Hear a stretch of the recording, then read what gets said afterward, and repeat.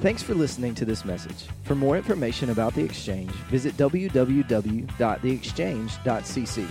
Or you can join us for one of our Sunday gatherings each Sunday at 8:30, 10, and 11:30 a.m.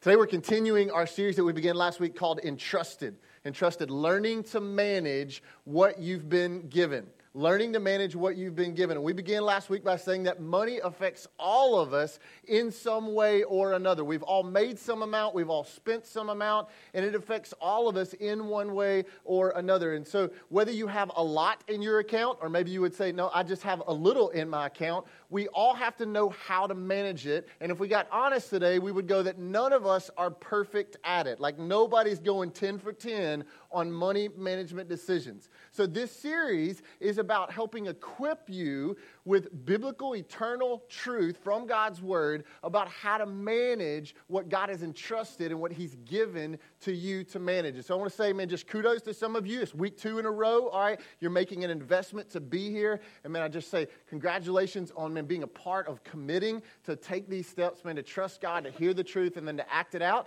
And if you're a student in the room today, and we've got a lot of our student life kids here, man, I know you're going like, oh, this really only applies to mom and dad. Listen, I want you to hear, like, for you to go ahead and grasp this truth at this age is a massive step in living in freedom. For some of you, like your college, you're thinking about getting married, you just got married, you're engaged. Man, no better way to start that marriage relationship than to do it the right way with understanding what does God say to us about money.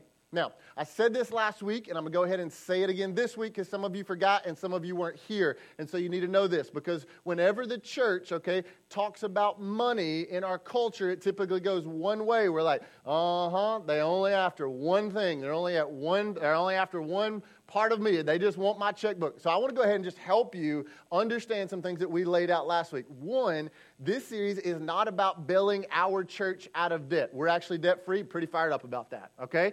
Number 2, it's not a condemnation of wealth. If God's blessed you in that way, man, that's awesome. We want to figure out how to steward it God's way. And finally, it is not 3 easy steps to gain $100,000. I'm sorry if you walked in thinking that's where we're going, but that ain't the beat we're playing today, all right? We're talking about how to take what God's given to all of us, and everybody's is different, and how to manage it God's way. Here's what we also said last week. God knew, God called it ahead of time, that money would be the biggest competitor for our heart. Hands down, money would be it. It would be the chief enemy of us robbing ourselves, trusting God. That's why in Scripture, God puts over 2,300 verses about how to manage money and our stuff. More than about heaven, hell, faith, or prayer. God knew money would be that big of a deal to us. And so last week we started opening up the truth to look at that. And if you weren't here last week and you missed week 1 of our series, man, I would highly, highly encourage you this afternoon or maybe sometime this next week to go back on our website. You can watch it, listen to it, download the podcast, get it some way, because last week we talked about some incredibly powerful truth. And here's where the discussion began last week with this foundational truth. If you missed it last week, this is your chance to write it down. Here it is. Our struggle with money is never a money issue. It's always a trust issue. Our struggle with money is never a money issue. It's always a trust issue. You don't know how much I got. It is a trust issue. We're doing pretty good. We're okay. Okay, it is a trust issue. This series is not about how much you got or how little you got or do you got more than them or what are you doing with yours or what did they buy and what did you do. It's about, do you trust God? That's the foundational question of our series. Do you trust God to be provider, sustainer, giver? Do you trust Him with all that you are? And so last week we talked about the first and most important way that God says, that Scripture lays out for us to trust God. And that's by bringing back to Him a tithe. And a tithe is 10% of whatever you bring in, your first and your best, 10% off the top that you bring, not give, because you can't give something that doesn't belong to you first. Hello. All right. But you bring it back to Him. Why would we do that? We do that to say, God, it wasn't mine to start with, and God, I trust you more than I trust me. So we talked about what does that look like. And so, man, I'm telling you, go back, watch last week. Okay, write that down. Go back and watch last week. Because here's what we did. We answered the question, what is a tithe? There's so many different thoughts in our culture about what is a tithe. We looked at Scripture and talked about what is a tithe. Then we talked about why should you do that? Why is it obedient? We looked at Scripture and talked about that. And then in a super practical way, we talked about what happens if you drop something in that white box or you text to give to this spiritual house, what happens with it? And we talked about it. I answered all of those questions. So go back and check that out. Now, today we're going to take a little bit of a different angle on things, and we're going to get really, really practical about how we manage money. I got to say a couple things when we get started. One, I am a pastor, not a financial expert. I'm not trying to fake you out today, all right? I'm a pastor, not a financial expert, but what I want to pass on to you today is some advice, some wisdom that I've learned from others that has helped me that I think is incredibly beneficial, and it matters to everybody in the house, so I'm just passing it on to you. Second thing you need to know at the beginning of today, all right? You heard my family up here. You saw them last week. Man, we talked about the fact that we're not a perfect family. And so what I'm admitting to you from the beginning of today, so you don't kind of feel like I'm looking down at you, at my house, my wife and I, we don't always make the perfect financial decisions, okay? We ain't got this 100% right at our house, so we're learning this with you, all right? We're learning to trust God. We're learning to manage our money wisely with you. Now, today, if you have a copy of Scripture, you can open up to Proverbs chapter 22. Last week we were in Proverbs 3. Today we're just flipping over a little bit. Proverbs 22. Split your Bible in half. You'll probably land in Psalms. And you're going to go one book over to the right, Proverbs 22.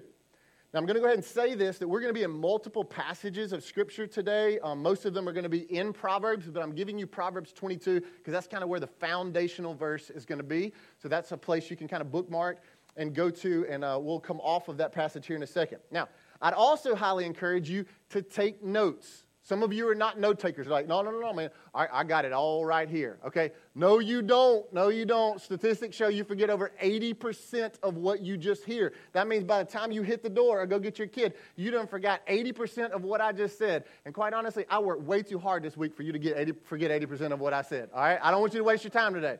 So write something down. Type it in your phone. Write it on the back of a communication card. Take it with you so that you can begin to apply it to your life. Now, I'm going to ask a participation question. I want you to listen and respond. How many of you would admit that at some point in your life, whether maybe a long time ago or maybe even recently, how many of you would admit that you have stressed or worried about money at some point? Just raise your hand if that's you. All right, pretty much everybody in the house. All right, even some of the students. They're like, man, we couldn't figure out how to eat at Mickey D's. Here's the deal. Financial stress is a very real thing. It's a very real thing, and it's never a positive thing. Financial stress is a very real thing, and it's never a positive thing. I've never heard anybody in my entire life say, man, ever since we got into debt, our marriage has been so much better. Like before we had payments, man, we weren't happy. We were fighting all the time. But now that we got payments, oh, it is great. I mean, it's like the honeymoon phase all over again. Never heard anybody say that. I've never heard anybody say the massively high rate on my credit card improved our family's happiness. Like we're just more unified. High rates equal happiness, right? Nobody's ever said that. Nobody has also ever said, hey, you know what? Every night when I go to bed, man, I just lay there and I just praise God for the debt in my life. Like before I had it, man, I was struggling. But now that I got it, man, I'm just so thankful for the debt that he's... Nobody does that, right? But here's the deal. Here's the truth, all right? You know people and I know people who have said things like this. Man, I wish that we could give to some people who are in need. But we just can't. Like that's us right now. I wish we could, though. Man, I wish that, one of us could stay home with the kids. That'd be really nice, but we're not even close to where we could do that. Maybe you said things like, man, I wish we didn't have this stress, because it causes us to fight all the time. Or maybe you said some things like, you know what, I wish that we could travel, just 2 nights out of town, even in the state. I wish we could, but it's just not even an option on the table right now. Why do we say that? Why do we get in that place? Because financial stress is real, and financial stress is controlling over our lives. And the challenging thing is, a lot of people just really don't have a great understanding about how money works. They just don't know. Think about it. Most schools, you can go to high school, go to college, maybe even get a graduate degree, and they'll give you the diploma, but they never really teach you how to personally handle the money that you have. I mean, maybe you slept through an economics class, but you never really locked in to how to manage the money that God has entrusted you with. Now, how many of you remember your very first job? Anybody remember your very first job? Some of you are still working it right now. You're a student. I think my first job was cutting grass in the neighborhood because that's what every kid did. All right. How many of you remember getting that first paycheck? Anybody remember getting the first paycheck? All right. I mean, when you get that first paycheck, I don't know if you can think back that far, but when you get that first paycheck, man, do you not feel like a millionaire? Do you not just feel so rich? I mean, it may be $53.32, but you're rolling, okay? As a 16-year-old and 18-year-old, I mean, like you got it in your pocket, and what's the deal? Like it is burning a hole in your pocket. You got to do something with that. Like we're going out tonight, $53.32, whatever that buys, we're going for it, right? Man, if you're making it, that's what you feel. You got to spend it. It's like a guy I heard about who got his first job right out of college. And within a few weeks, he went out and bought him a brand new pickup truck that cost him $48,000. And he financed it for 72 months at a 19% interest rate. And he thought ain't no big deal to that. Listen, ain't no big deal. He got a job. He's getting a check. And he can make the monthly payments. It ain't that hard. But what he did not realize was what he had signed himself up for. Because you see, $48,000 at the end of 72 months with a 19% interest rate equals $81,000. See, he didn't buy a $48,000 pickup truck. He bought an $81,000 pickup truck. And at the end of 6 years, when that truck is hopefully paid for and it has his name on the title because it belongs to him, what's it really going to be worth? Maybe $12,000 bucks? So what happened was he just paid $81,000 for something that when he owns it's only going to be worth $12,000. Now, I wasn't a whiz at algebra, but even I know those aren't good numbers. See, that's how easy it is for us to misunderstand. That's how easy it is for us to trip up in the area of managing what God has given to us. And the challenge is there's so many people who just don't understand. It's kind of like this guy who learned not in school, but he learned his lesson, like many of us, the hard way. He learned it the hard way.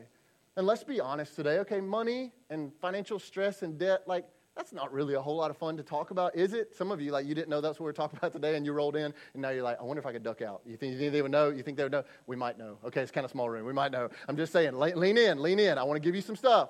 But listen to me today. I want you to hear this. We've all made mistakes. And the truth is that a lot of people, maybe for some of you in the room, you feel embarrassed by it. Maybe you feel like you don't understand. You feel overwhelmed.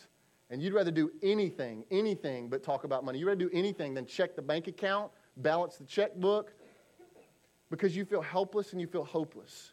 But Solomon, who we read from last week in Proverbs 3, he would also write this in Proverbs 22. Here's our foundational verse for today. The rich rule over the poor, and the borrower is slave to the lender.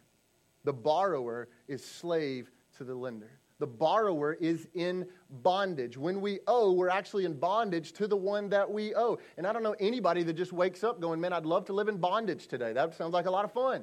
We don't do that.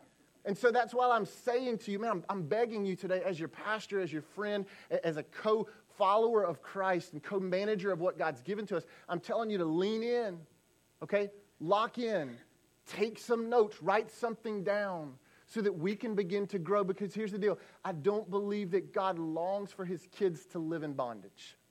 I don't believe that he longs for us to live in bondage. So I want you to imagine a different question, if you will. What would it be like to be free of financial stress and debt? What would it be like? Imagine if something breaks. Imagine if something breaks at your house, on your car, wherever, and all you do is you pay for it. Imagine if something breaks and you just go, okay, well, that stinks, but we're just going to pay for it, all right? Imagine if you want something, okay? If you want something and you just buy it. You pay cash for it. Like no down payment, no interest rates, no monthly installments. You just pay for it. Imagine if somebody that you knew was in need and they needed some help and you were able to go, man, we can do that. We want to help. We want to be a part of that. Imagine if you got a week off for vacation and your biggest decision was you couldn't figure out where you wanted to go. You got options. We go to the beach or we go to the mountains. Or maybe we could do the mountains or maybe we could do the beach. You've got options. Why? Because you're not under financial stress and pressure. Now hear me, if the practical side of this, okay, that I've just talked to you about, if the practical side doesn't motivate you, for those of you who are followers of Jesus, I pray that the spiritual side of this would motivate you. In Luke 16, Jesus tells his disciples a parable, a story about a manager who is really bad at managing his owner's money. And at the end of the parable, Jesus gives these two verses of truth, and I want you to see them. Luke 16, verse 10, here's what Jesus says. Whoever can be trusted with very little can also be trusted with much. And whoever's dishonest with very little will also be dishonest with much. Verse 11, so if you have not been trustworthy in handling worldly wealth, who will trust you with true riches? Jesus said, if you're faithful with a little, he will know that you could be trusted maybe with more. In other words, living with integrity, with what God has given to us, with what he's entrusted to all of us, is actually a way that we worship, that we please, and that we honor God. So if the practical side of being financially free doesn't motivate you, let the spiritual side, that what you do and what I do with what God entrusts to us, it matters to God. Like it's a big deal to God. And so I really hope that, man, by the end of our time today, that every single person in the room would long for something different than what the world is selling us. That we would want something different than what the world is trying to sell us. So however, instead of just taking just a practical approach or a financial approach, again, I'm not a financial expert, I want us to see this as a spiritual matter. Because when our heart is aligned with God and we trust him, that's why we started with trust last week, we're going practical this week. Okay, when we trust him, we will begin to realize that we can trust him with our life first, and then we will realize that we can begin to trust him with his money that he's given to us second. All right, so today I want to give you some practical prayers to pray in our pursuit of a debt-free life. Most all of us, whether you said it out loud or like you're just keeping it to yourself, we've all made boo-boos and mistakes with money. All of us, everybody. And so if we're not a great manager, then we should look to one who is a good manager, who is God the giver and the provider himself. So today, here's what you're going to write down. 3 different prayers that I hope for all of us, whether you're single adult, married adult, about to get married, single or senior adult, I want you to hopefully make these prayers a part of your response back to God. As you go, man, I want to find freedom. I want to walk wisely with what's been entrusted to me. Here's what I want you to begin to pray. Here's the first prayer today. God, give me self-control. God, give me self-control. The other day, my wife took my 5-year-old son, Bryant, to Chick-fil-A to get some Christian chicken. All right, sorry, they're closed today. I know I just tempted you, and now you can't even go there. Isn't that the worst, okay? But like because they do that, I think God honors that. But, man, she took my son, Bryant. It was a little bit before lunchtime, and so they sat down. They got a table. They were kind of hanging out, and then my son got hungry, which is like a 24/7 deal. And so he got hungry, and so she goes up. She's like, well, I'm going to go order something that we can go ahead and go share. And so she goes up to the counter, orders a 12-count pack of Chick-fil-A chicken nuggets. Can you just smell it? Okay, again, I'm sorry, I'm tipsy. But she gets a 12-count pack, brings it back, sets it in the middle of the table. He's on his side of the table kind of playing. She's on her side, got her computer open. She's doing some work. And so my wife says that she ate a couple of the chicken nuggets, and then she looks up from her computer after she's eaten a couple of them, and she looks at the container in the middle of the table, and it's empty. They're all gone. And she looks at my son, and she goes, Braylon, like, were you hungry? And he goes, yes, ma'am. All right. And so now my wife is hungry, or maybe a little bit hangry at this point. And so she's like, well, I'm going to get me some. And so she goes back up to the counter, orders another pack of 12-count Chick-fil-A chicken nuggets, brings them back to the table, opens them up, sets them in the middle of the table. She sits down, starts working again. My son Braylon's on the other side playing. And then a couple of minutes after she set him down, a lady comes by that my wife knows. And the lady starts engaging my wife in conversation. And so my wife turns away from the table to talk to this lady. Don't get ahead of me. Don't get ahead of me. And she's engaged in this conversation for a few minutes. And she turns back and looks at the 12-count pack of Chick-fil-A chicken nuggets. And there's 2 left in the container. 2. And just in full mommy mode, like without even thinking, she's still talking to this lady. Just swoop, she grabs the rest of that container and sets it over here, still talking to the lady. As soon as the lady walks off, she looks at my son. She goes, Braylon, like, what are you doing? Like, you just ate like 20 Chick-fil-A chicken nuggets and you didn't even check up, son. Like, that was not what you were supposed to do. And he looks at my wife and he goes, yeah, Mom, I know. My stomach's kind of, You see, the problem is this. We all have a 5-year-old like my son living inside of us. We do. We have this overwhelming urge that sometimes we can't stop, and self-control gets thrown out the window, and we totally act on what we think or what we feel. And just like with my son, it's not always what's best for us. And so we must begin to pray, God, contain that 5-year-old inside of me. God, discipline me to think wisely. God, when I act without wisdom, God, would you give me wisdom? And we begin to pray this prayer very practically. God, give me self-control. God, would you give me self-control? Ladies, I want to talk to you for a minute, all right? Every time you walk by a clearance rack, you need to begin to pray, God, give me self-control. Husbands, keep your elbows to yourself. Keep your elbows to yourself. I'm telling you. Okay? Ladies, you need to begin to pray, God, give me self-control. Ladies, you know that you're vulnerable to whatever is on sale. And then what happens is you bring it home after you buy it. And you come home and you justify how much money you saved, right? You find that charm, that cute little charm. It's like, oh, that's me. Like, that's the kids. That's us. And then you buy that charm. But to get the charm, you got to get the bracelet that goes with the charm, right? Okay, but then on the other side of the store is the outfit that matches the bracelet, that matches the charm. And you got to get all three. But you can't walk out of the store without the rest of the outfit, right? You got to get the shoes to go with it that match the outfit, that match the bracelet, that match the charm. And then you bring it home and you go, baby, let me tell you how much money I just saved, right? Ladies, nickel, dime will sink the ship. So begin to pray, God, give me self-control. Men, we don't get out of this either, okay, for us. Typically, we just blow up the whole ship all at once. That's how it works for us. Hey, baby, I bought a boat. I bought a boat and I bought a truck to pull the boat with. All we need, baby, now is a lake house and we are set. Right? Man, we just blow up the whole ship all at once. So we got to begin to learn to practically pray as we lead our family. God, would you give me self-control? God, would you give me self-control? Help me to realize my life is not consist in the abundance of stuff. God, give me self-control. In Galatians 5, Paul is describing someone who's in Christ, who's growing in a real relationship with Jesus. And he gives all these different characteristics. If you know Galatians 5, you know it's called the fruit of the Spirit. And I want you to read what does Paul write about this person who's growing in Christ. Here it is, Galatians 5:22. But the fruit of the Spirit is love, joy, peace, forbearance, kindness, goodness, faithfulness, gentleness, and what does it say? Self-control. We got to learn to pray, God, give me self-control in a really real way. God, give me self-control. Now, here's the truth. Here's how it happens. You ready? What we have to learn to say is we learn to say no for a little while. Why?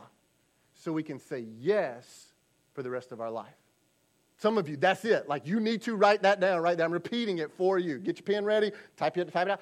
You need to learn to say no for a little while so you can say yes for the rest of your life. Now, I'm not sure where this lands for you, but it applies to everybody in the house. We're going to learn that discipline. Maybe for you ladies, you like to get your nails done every single week. You go to the same place. It's your special. They know you when you walk in. Listen. You need to learn to say no for a little while so you can say yes for the rest of your life. For some of you guys on your job site, at your office, okay? Man, you look, man, every day, man, we go get lunch. I love to go buy my lunch, okay? It's $10 here, and it's $12 here, and it's $6 here, and every day you're buying lunch. Listen to me. You need to learn to say no for a little while, and maybe pack you a sack lunch for a season so that you can say yes for the rest of your life.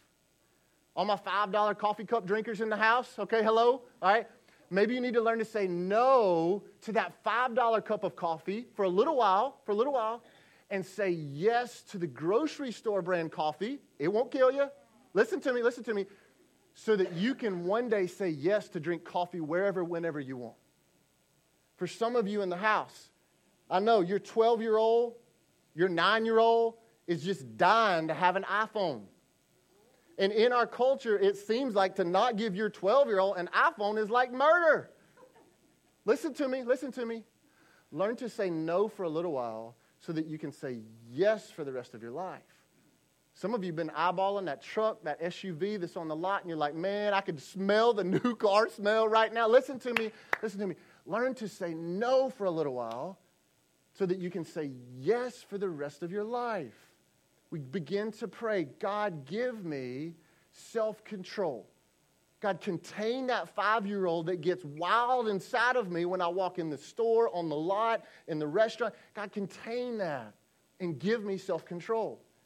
Here's the second prayer we're going to pray is this. God, would you give me understanding? God, would you give me self-control? And God, would you give me understanding?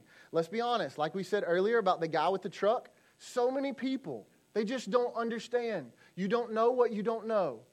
How numbers work and how debt works to hurt you. But here's what Solomon would also write to you and me. Proverbs 18, verse 15. Look at this. The heart of the discerning acquires knowledge, for the ears of the wise seek it out. He says the wise person seeks out knowledge. So we could presume that one who is unwise is guilty of not seeking out knowledge and understanding. And the truth is, people are hurt financially because they don't have a very clear understanding. In our culture, when someone's buying something, generally people just ask the wrong questions. We ask 2 questions most of the time. How much down and how much a month? How much down and how much a month? That's the wrong question. The question is, what does this cost? What does this really cost me? Now, I did some research, and of those people who have credit card debt in the United States, the average amount of debt today for people who carry credit card debt is $16,000. Some of you feel a lot better about yourself right now. And some of you are like, oh, mercy. Okay? $16,000. So what I want to do for a moment, and here's the deal. I realize some of you already know this. You're going to get this. But for some of you, this is going to be revolutionary. For some of you, this is going to be shocking. I want to show you for just a moment, really simply, how compounding interest works for you or against you. So I'm going to plug in some numbers. Okay, and some of you go, well, that's too high. That's too low, the percentage point. Listen, I'm not worried about that. I'm trying to help you see the concept of what our world is selling to you. Okay, so with that thought process that the average household has $16,000 worth of credit card debt, we're going to work with that number. Here's what I want you to see.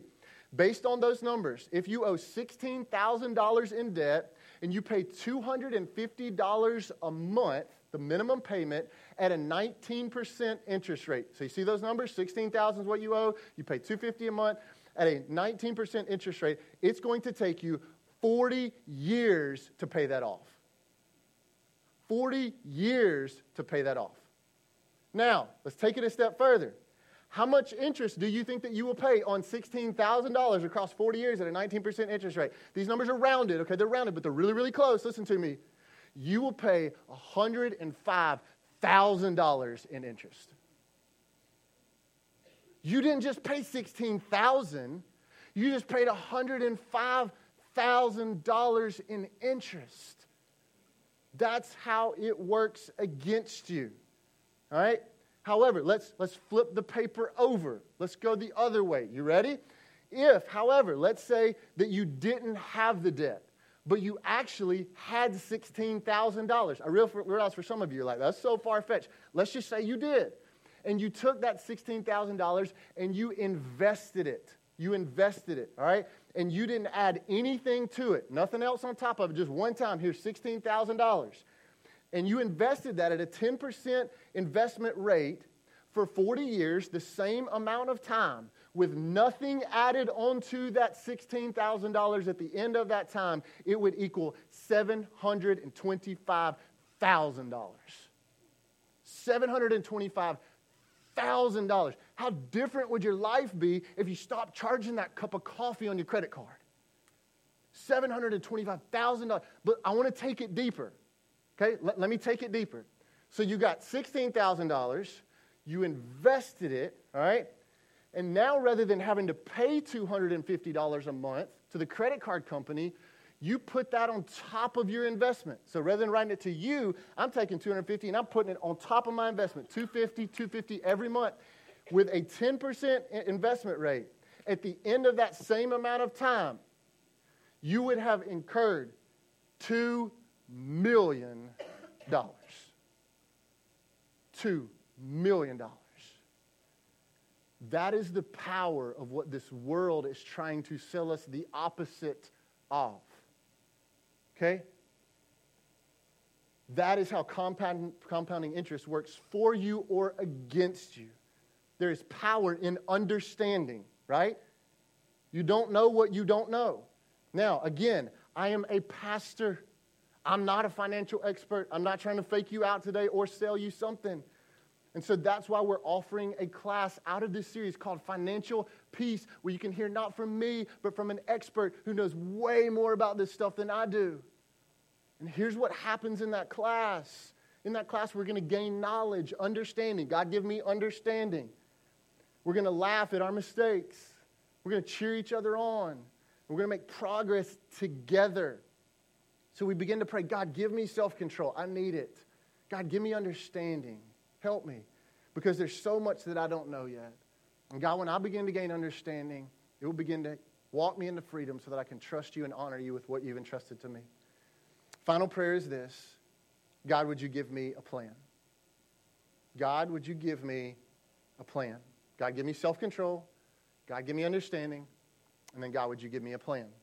Here's what Solomon would also say, Proverbs chapter 21, verse 5. The plans of the diligent lead to profit, as surely as haste leads to poverty. The plans of the diligent lead to profit, as surely as haste leads to poverty. The plans of the faithful, the diligent, it says, leads to profit. So what is haste? What is the back half? What does haste mean? Well, the Hebrew word for haste means I was sad, so I went shopping. That's what haste means. No, I'm kidding. Haste means you ain't got a plan. And Solomon says that haste leads to poverty. Here's a truth that some of you need to write down. Here's what we need to recognize. You can wander into debt, but you will never wander out of debt. You can wander into debt, but you will never wander out of debt. You can stumble into debt, but you ain't never going to stumble out of it. You can, oh my goodness, oh mercy, we messed up, into debt, but you can never, oh my goodness, we messed up, oh mercy, out of debt. It don't work that way. That's why we need a plan. This is scriptural, it's spiritual. Solomon says the plans of the diligent lead to profit. So what happens, like if you were to think about taking this next step of financial peace, what are you really going to do? I'm about to give you a snapshot into the class. I'm letting you see in. Here's what you're going to do. The first thing that you're going to do is you're going to learn to have an emergency fund, because emergencies happen, to set up an emergency fund of $1,000. We ain't got $1,000. Well, you're going to sell some stuff. You're going to sell everything you can sell. Man, when the kids are acting up, you sell them. I'm just kidding. Don't do that. All right? Whatever it takes, you take $1,000 and you put that in that emergency fund. Well, what happens next? Well, then Dave's going to teach you very practically how to start paying off debts. And then once we pay off some debts, what's going to happen? Then we're going to start putting aside an emergency fund for 3 to 6 months living expenses. That much? Yeah, that much, because life happens and we've all had it. And we're going to learn about investing. And guess what? We're actually going to honor God with a plan. If we're faithful with the little, what did it say? God will be able to trust us more because we've got a plan. Heard the story of a couple named Keith and Karen who years ago went through financial peace. They're some of the 5 million people who've walked through it, and they took it seriously. And during this time, man, Keith was a teacher. He loved teaching school. They wanted to have kids. They tried to have kids. They couldn't have kids. And finally, the doctor looked at him and said, "You're not going to have kids." And so Keith and Karen began praying as they're trying to take these steps of financial peace about what does this look like. And so they adopted a son here from the States.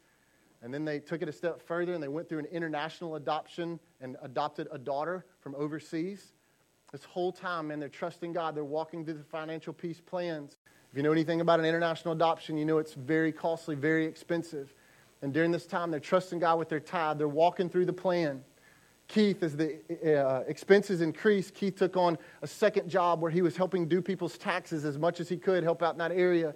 He began to work through a kind of an eBay route where he would buy certain items and then sell it back to a specific market, just to do anything he could to make a little bit more money, to begin to take care of things. And this whole time, they're tithing, they're following the plan, they're trusting God with what he's entrusted to them.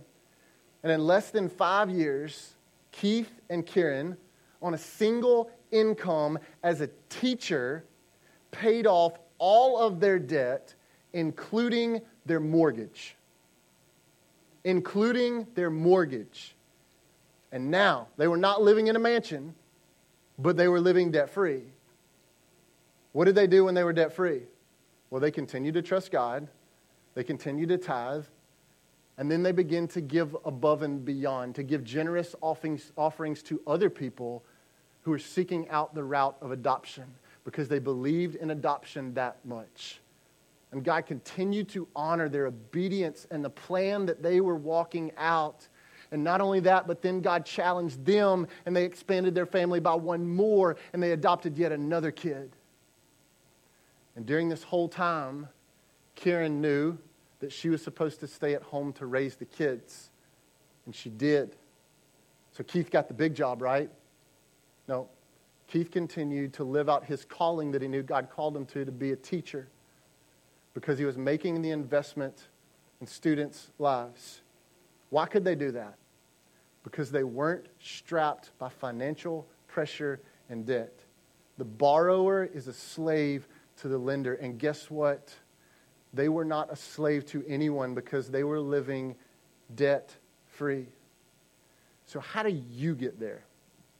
How could that be you? Really? Yeah. Learn to say no for a little while. For a little while. So you can say yes for the rest of your life. Begin to pray, God, give me self-control. I need it. God, would you give me understanding? I just don't know.